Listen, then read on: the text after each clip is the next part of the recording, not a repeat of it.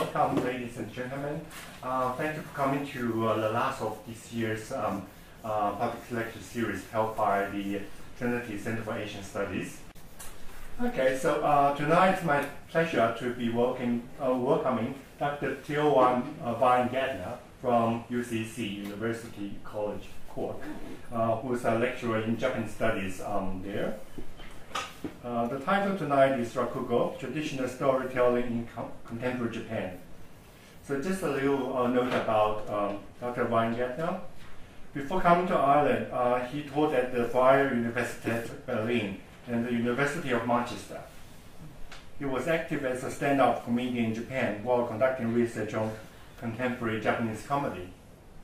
He regularly organized events with professional performers from in Japan and has performed Rakugo in Germany, Japan, the UK, and Ireland. So let's put our hands together for Dr. Weingärtner. Today I would like to talk to you about traditional Japanese storytelling, Rakugo. And although I'm going to do a little performance afterwards, first maybe a few words about what Rakugo is, because not everybody here might have seen it so far. Rakugo is a kind of one-person theater. Normally it's a man, in much fewer cases a woman. The performer is actually acting out a story. Some people refer to it as sit-down comedy as opposed to Western stand-up comedy, because the performer is sitting or kneeling down. And in the story, the performer will normally take up several roles and then actually perform a funny episode or a funny story. What's interesting about Rakugo is that normally it would be referred to as a traditional classic performing arts, or koten geino in Japan. And performers do quite a lot to sort of, bring forward this idea that they're doing something traditional. They will wear a kimono, they will have certain traditional props, they will make lots of references to the Edo period, so to 17th, 18th, 19th century Japan. And they will normally sort of really talk about their role as keeping a tradition alive. Also, the organization of the Rakugo world, the way you become a professional performer, would involve certain traditions, like going to a master, begging the master, please, I want to be your student. And then normally the master will send you away, and you have to go again, bring a present. And even this kind of process is part of something which is perceived as being very traditional. Now it's interesting, and I'm kind of a bit skeptical about this whole idea about tradition, that if you dig really deep, you can actually find out that Rakugo is in fact something that is still pretty much alive, that the idea of tradition has maybe something to do with promoting the art, of course something with nostalgia, that people sort of want to go back to the good old days, but that in fact Rakugo is still a very much alive art form that's changing, and even now in the 20th and 21st century there's actually still a lot of interesting things going on. And this kind of tension between a perceived tradition and at the same time being very much alive and actually being a modern form of entertainment is something that really interests me. Now, 3 pictures to start with. The pictures on the left is from, let's say, my own Rakugo master. I never went through this whole process, but I have a Rakugo master who teaches me something, who also presented me with this beautiful kimono, by the way, Sanyute Ryuraku. And he's sort of touring around the world, and he's doing, in Japan, he's of course doing the normal Rakugo in Japanese, but if he goes abroad, he will actually perform Rakugo in, you can see the flags there, Spanish, German, Italian, English, Portuguese, French, and recently he has also picked up Chinese, Mandarin Chinese as well. He will sort of combine these languages in his performances abroad, or even if you're in Tokyo and you go to the German Culture Center or the Australian Embassy, you can see him doing these kind of performances there. Then the performer here in the middle is also a professional performer from Japan, Shunpute Ichinosuke, and he's going abroad performing in Japanese, but you see it kind of on the right side there, actually with surtitles or subtitles, which sort of bring the translation of what he's doing in Japanese. And finally, there's the lady here on the right, that's Diane Kichijutsu, a native of Liverpool, who has been performing Rakugo in Japanese and English for a very long time in Japan now. And all of these kind of approaches in Japan will normally trigger a certain reaction. Some people will really, really enjoy that and say, that's great, that's fun, that's really amazing, that's entertainment. But some people actually say, oh, wait, that's no Rakugo, that's no real Rakugo any longer. Because Rakugo has to be in Japanese. Rakugo can't have subtitles because then it sort of gets into this multimedia, multimodal thing, which it actually shouldn't be. And there are people who say foreigners shouldn't perform Rakugo at all, only Japanese people can really understand the whole essence.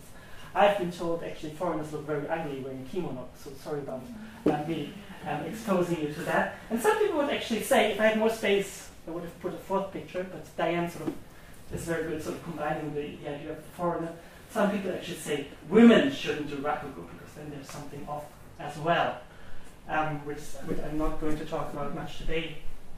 But I will try to convince you today that all of this can still be pretty much Rakugo, and that in some way you can actually really link it back to what real traditional Rakugo really is.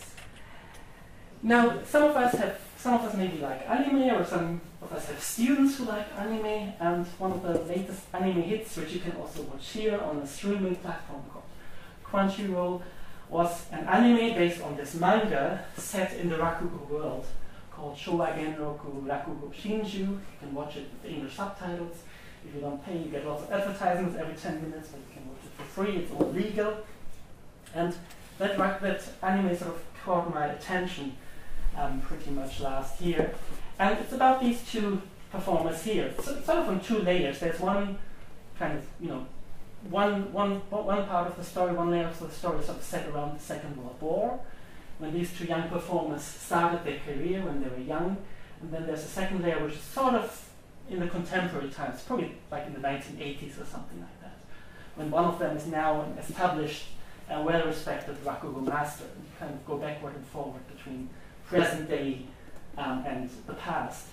And these two performers are called Sukeroku and Kikuhiku, and they kind of represent two different approaches to Rakugo, which are maybe the main problem we sometimes even have to talk about what Rakugo really is.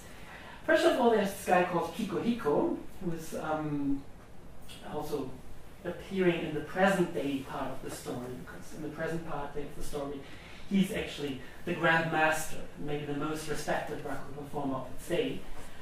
And in his own life story, however, he doesn't really have a very good start. He's kind of pushed into the Rakugo world because he comes from a poor family, and they more or less even sort of push him onto the Rakugo mask and say, here, this is the only way to survive, otherwise you will starve. So he just does it because he has to do it. At the beginning, he tries to focus very much on a very sort of precise style, really imitating his master, being almost a little bit scared about doing mistakes, trying to do it very flawless, and just sort of being really obsessed with perfectionism, do it as perfect as he can do. And the audience doesn't really like him. They might sort of feel this kind of tension that's within him. They might find that kind of Rakugo a bit boring. They might think, the master is perfect, so why do we need this sort of copy of the master again? And only later in his life, when he's kind of taking inspiration from his, let's say, artistic brother, because Sukeroku starts learning Rakugo under the same master at the same time, he becomes more successful, sort of taking certain hints from Sukeroku as well. Nevertheless, it is Kikuhiko who inherits the name of the Grand Master and is then known as Yakumo in the present part of the story. Is then in another story part actually taking up another young man and sort of trying to teach him what Rakugo is all about.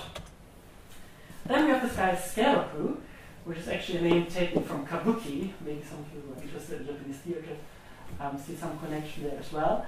And he's a very different type of performer. He actually loves Rakugo.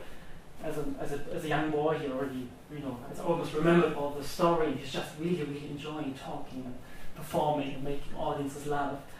And he's sort of taking a freestyle approach because he's really interested in, meeting the audience. He's looking at the audience thinking, okay, what kind of Rakugo will the audience like today? What do they want to hear?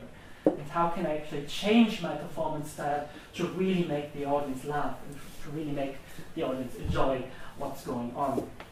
And the audience just loves him. They think that he is the one who's going to be the next Yakumo, and that he's going to be the greatest Rakugo star ever. there's some problems for him. He's kind of a hedonistic lifestyle. He loves drinking. He loves, going out with lots of women and geisha and spending money. All the things a rakugo performers may be supposed to do. But there's also tension with the master of the two, that he's kind of suspected of having not enough respect for the master. In one sense, actually, he's really accusing his own master, saying, oh, actually, your rakugo is very old-fashioned and very boring. No one wants to see you anymore. And then he's almost kicked out of the artistic family for a while. So he likes to get into loads of trouble, which might actually make him more popular with the audience in the end. But then in the story, his early death sort of prevents him from having a long and successful career by himself. Now, if we jump into nowadays contemporary Japan, and I will come back to these two performers from the anime in a moment, let's see what's happening now in Japan, and let's see where rakugo is sort of situated in contemporary entertainment. For maybe the last, I think maybe 10 or 15 years, since I started being interested in rakugo, you will hear the term rakugo boom quite a lot, and they also use this in Japanese. They say rakugo boom, basically pointing the finger that suddenly, maybe in the 21st century, when everyone was maybe kind of expecting rakugo to almost die out because people thought it was old-fashioned, rakugo is doing surprisingly well. It's surprisingly alive. Especially in terms of certain number of performers who can pull in big numbers of audiences, and they can sometimes fill halls, hundreds, thousands of people come and see them. So not quite as good as today, but we're getting there probably on the long run. And we also have this interest in rakugo in other genres in the entertainment industry. So we have television programs, television dramas, anime, manga. We have, I think, computer games that deal with it in a way. And the popularity of rakugo actually seems bigger than, let's say, 30, 40 years ago. And there's even the kind of pool of young performers who want to become rakugo performers as well. The drama here from 2005, Tiger and Dragon, starred two famous singers or idols, Nagase Tomoya and Okada Junichi, from sort of boy bands. I think the word boy band is a bit old-fashioned to use that anymore. But they started this drama, and they pulled in new fans, people who would normally not be interested in rakugo. They just say, oh, I love these two guys, and I'm actually interested in what they're doing with rakugo. And legend says that actually some fans of them actually called the rakugo theaters and said, is Nagase-kun performing tonight? And then they had to be told, no, Nagase-kun isn't actually a real rakugo performer. He's just playing rakugo performer here in the drama. There's another star, Kokumin Taichi, who played a rakugo performer in a popular film, which was very successful in 2007. We have this manga anime series Joshi Raku, which is kind of set in the future, focusing on female performers here. They also had a stage version with Nobizaka 46, so a young idol group, getting involved into rakugo. And we have another boom of a sort of almost, classic TV show, Shoten, which started in 1966, which is suddenly very popular again, where you have rakugo performers, not performing rakugo, but sort of interacting in some kind of, variety show or quiz where they have to give funny answers to certain cues by the host here as well. And even if we look at the TV show world, we kind of see this kind of merging of traditional performers, veteran performers, trying to sort of come together with younger performers. So a popular comedy show run by national broadcaster NHK between 1994 and 2011 featured these two hosts, one of them a rakugo performer, and the other one young singer, actress, who would then interact together and actually talk about rakugo as well. For example, when they had the rakugo master Utamaro here, talking about other rakugo masters, and Utamaro would talk about his relationship to the past, to the Edo period, why he's respecting this old master Ensho here so much. And again, in the show, they would have this young, pretty singer there sitting there. We could probably talk about this in terms of gender relationships again, that the young woman just sort of holding up the sign and saying, yes, so this guy. But nevertheless, probably some of the fans of her would then also become interested in rakugo as well and get that kind of cue here as well. Now what's actually happening in Japan, and there are some, let's say, Rakugo critics or journalists who have been writing about that, who have been very interested in the whole phenomenon of the Rakugo boom. And my favorite of these critics is this guy Hirose Kazuo. If you can read Japanese, I definitely recommend this book for you. It's not very big, it's 150 pages, quite big print as well. So he's not a very ego writer, I think.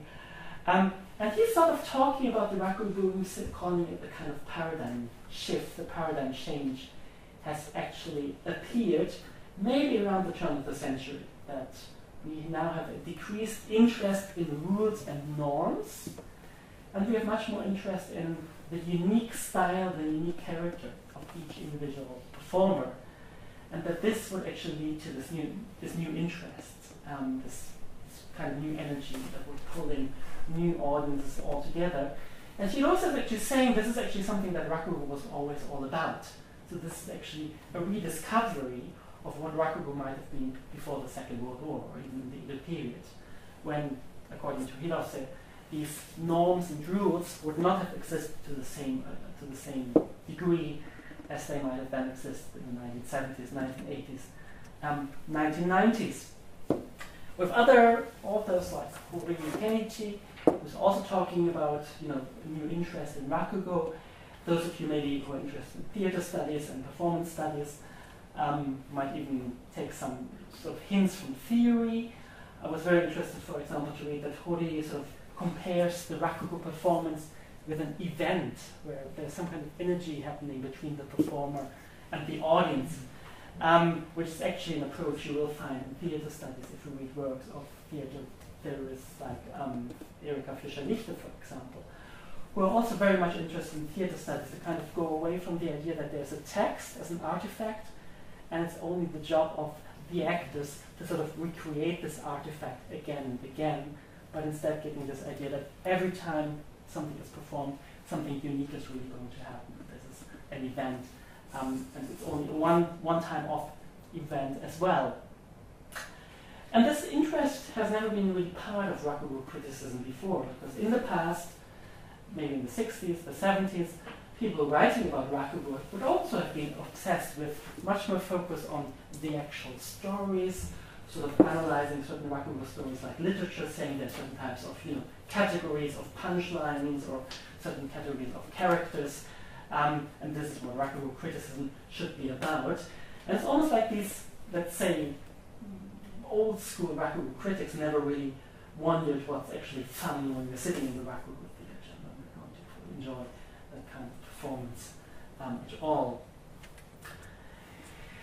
Now, in a way, there's kind of different approach to Rakugo. If you say, okay, is Rakugo something that should be based on norms and rules, and should a performer sort of just put all his or her energy into following these rules and recreating something that's kind of there in ideal performance? Or should the performer use his or her material as material to still create something unique, create something entertaining altogether? We will actually see that, although in terms of Rakugo criticism there seems to be a new debate, there seems to be some kind of debate among performers from early on. There's this article by Armin Sweeney in the Asian Journal for, I can't think of the journal name now, but it's at the end if you're interested. And he's gone to Japan as an anthropologist in 1978, 1979, and he's studying the Rakugo performers world. And he's saying that there is some kind of gap between two groups of performers in 1979 already. And he's calling those two groups the traditionalists and the reformers at that point. And he says the traditionalists are those who really believe there is a Rakugo text that sort of, there's the master and he's in possession of the text, and when you start learning this text as a student, you have to do it in the same way as the master. And you're not allowed to change anything in the words, so you almost have to write it down for yourself and really remember everything, and you're not allowed to change it. Having certain consequences, saying if the audience doesn't understand the text, because maybe the Japanese is old-fashioned, or maybe the audience is too young, then it's the audience fault. It's not the performer's responsibility to make the audience understand what's going on. The audience is supposed to, study Rakugo and follow it. On the other side, we have a group of Chin calls them reformers, and they are much more interested in saying, language is alive, we should change the language, we should be able to adopt to certain audiences, and just sort of keeping the text in a form that maybe was performed by our masters is actually doing much more harm than it will do anything good for the Rakugo. And this is maybe mostly represented by this performer here, Tatekawa Danshi, maybe one of the most famous performers, most feared performers of the he died last year, I think, or 2 years ago. And he is very famous for something he wrote in an article in 1965 already, in which he criticized younger performers for imitating the performance style of one of the famous masters of its day, Yanagiya Kosan. And Tatekawa Danshi is not critical of Kosan being his own master, and Tatekawa Danshi would say, actually, Kosan's maybe the greatest performers ever, and I totally respect him. But there's something strange if those 20-year-old boys try to perform Rakugo just in the same way like this very old master has a career of 30 years. There must be a difference. There's just something odd here if they perform in the same way altogether. And in this essay or book, he actually puts out a warning and saying, if we don't change our attitude to Rakugo, then Rakugo is going to change into a frozen art. And he says it's going to be, one day it's going to be like in the Noh Theater. When all people come to the Noh Theater, most people don't really understand what's going on. Everyone kind of feels, oh yeah, this is classical art, so I should kind of enjoy it. But in reality, 30% of the people fall asleep. And this is what he's kind of predicting for Rakugo, if there's no paradigm change altogether. So he would be one of those who really had the idea that Rakugo has to change for the audience to be able to enjoy it. But at this point, in the 1670s, this idea gets kind of pushed out. He's actually leaving the Rakugo Association, putting up his own school, and for a long time, he and the students are kind of, people don't really want to, the other performers don't really want to do anything with them, which is still kind of lingering on nowadays. If you have younger performers associated with Danshi, they will still sometimes, refer to the Tatekawa school as some kind of Rakugo cult, because at some point they were doing something totally different than everybody else. And although Danshi remained very, very popular, he was never really, able to perform at the same venues as the other performers of his day. And what I find interesting about this is that I think in the anime, we have these two types of ideas what Rakugo should be, or what Rakugo should be about as well. And in a way, I think Scarecrow kind of represents the idea that Danshi put forward, saying we have to perform in an entertaining way, even though the other Rakugo performers might hate me for that and they might think it's wrong, but I'm really doing what I'm convinced of. And while Danshi is pushed out of the Rakugo society, Scarecrow then in the anime, the manga, has to die in an accident. There's even there's even the idea that he might have been killed by other Rakugo performers there as well. At the same time, we have these masters. I already talked about Kosan. There's another master of the same time called Kuntei Shincho, who was regarded probably in the same kind of high esteem. And this would be the masters who really set this example. And that would be so influential in post-war Japan that all the younger performers, many younger performers, would actually follow him. And I think this is kind of what's happening here to our friend Kikuro, who is really thinking not of Kosan, but of master in the story, and then he's just obsessed, I really have to do what this guy is doing. Otherwise, it's not real Rakugo altogether. Now, if you think about the Rakugo boom, and if you think about it's kind of happening starting with the 21st century, there's something Hirose wrote, and probably performers wouldn't say that, because of course they can't, the performers can't really say, it's a good thing the masters died, they would never say that. But in a way it's interesting to see that the Rakugo boom pretty much started after these two grandmasters passed away, 2001 and 2002. You see Shincho much younger than Kosan actually. And very soon after that, the performers kind of started to, do their unique individual thing again, because these two masters had passed away. And probably the pressure to really follow Kosan and Shincho was just not there anymore. So this problem of lacking respect wouldn't be an issue. And he also says this really offered lots of freedom, not only to young performers, but even to some performers who would already be in their 40s and 50s, would suddenly start, being much more open, trying new things, experimenting with Rakugo much more than they used to do. And he's also saying this is what Rakugo was really all about, maybe in the first half of the 20th century, as we would enjoy each individual performance and each individual styles. And again, to quote the other guy, Hori, he actually compares a Rakugo performance to a jazz concert.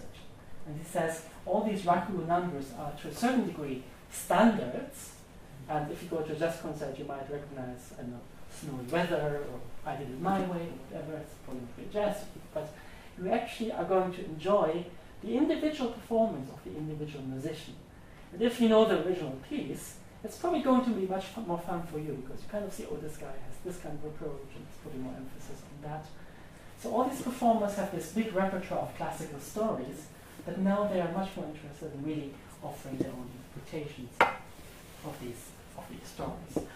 And we see this focus of this new individuality, for example, when performers, some younger performers will actually say, I'm not even doing these stories anymore, I'm really sort of turning my Rakugo performance into some kind of stand-up comedy where I just talk about myself, because I really want to introduce my individuality to the performers. There's something called the Makura in Japanese. And we have performers like Shinputei Shota, who's also on the TV show Shoten, who became famous as a performer of so-called Shinsaku Rakugo. So not performing the classical stories which sort of link back to the Edo period, but creating his own material, writing own stories and then performing his own very own stories. And he would become famous with that. But recently, maybe starting in 2005, 2006, he also became much more interested in these classical repertoire stories and saying, I'm going back to these classical Rakugo stories and I'm performing them in ore style. And ore means me or I in Japanese. It's a very manly word for Japanese. So it's really sort of showing I'm doing it in my way, I'm doing it in my own style. And I don't really, I love these stories, I love the repertoire stories, but I'm not eaten up by all this respect for what people did before I went on the stage. So I'm just going to really enjoy it. And that kind of brings me back to the question at the beginning. If we see performers performing in different languages, performers, working with different medias, female performers who have to perform different than men, maybe foreigners trying to do something new. All these performers nowadays can actually work in a space where trying to do something new, trying to do something different, has now turned back into being mainstream Rakugo again. And interestingly, if you go and talk to Rakugo fans in Japan, if you talk to younger Rakugo fans in Japan, they're embracing all these different kinds of performances and all these different kinds of styles. And it's mostly, interestingly, it's mostly Japanese people abroad, sometimes, working at the embassy and working for the Japan Foundation, who haven't really caught up with what's going on in Rakugo at the beginning, and who are still very much, opposed to the idea of even having a performer maybe perform in a different language. Although, if you think of it, even performing, in the language of the country where you're performing, it's probably exactly this idea, I have to perform in a way that the audience is going to really, really enjoy it mostly. Because I can't expect the audience to, memorize 1,000 Japanese words the evening before in order to understand my story altogether. And I think this space really creates a whole range of new possibilities. Asian folklore styles, that's the name. Creating a lot of new possibilities, so I think the world of Rakugo in Japan is going to stay very, very interesting for the long future. And something that we might, of course, celebrate as traditional arts in certain moments. Wearing the kimono, talking about the Edo period, is still going to entertain us for a very, very long time. And I'm looking forward to that.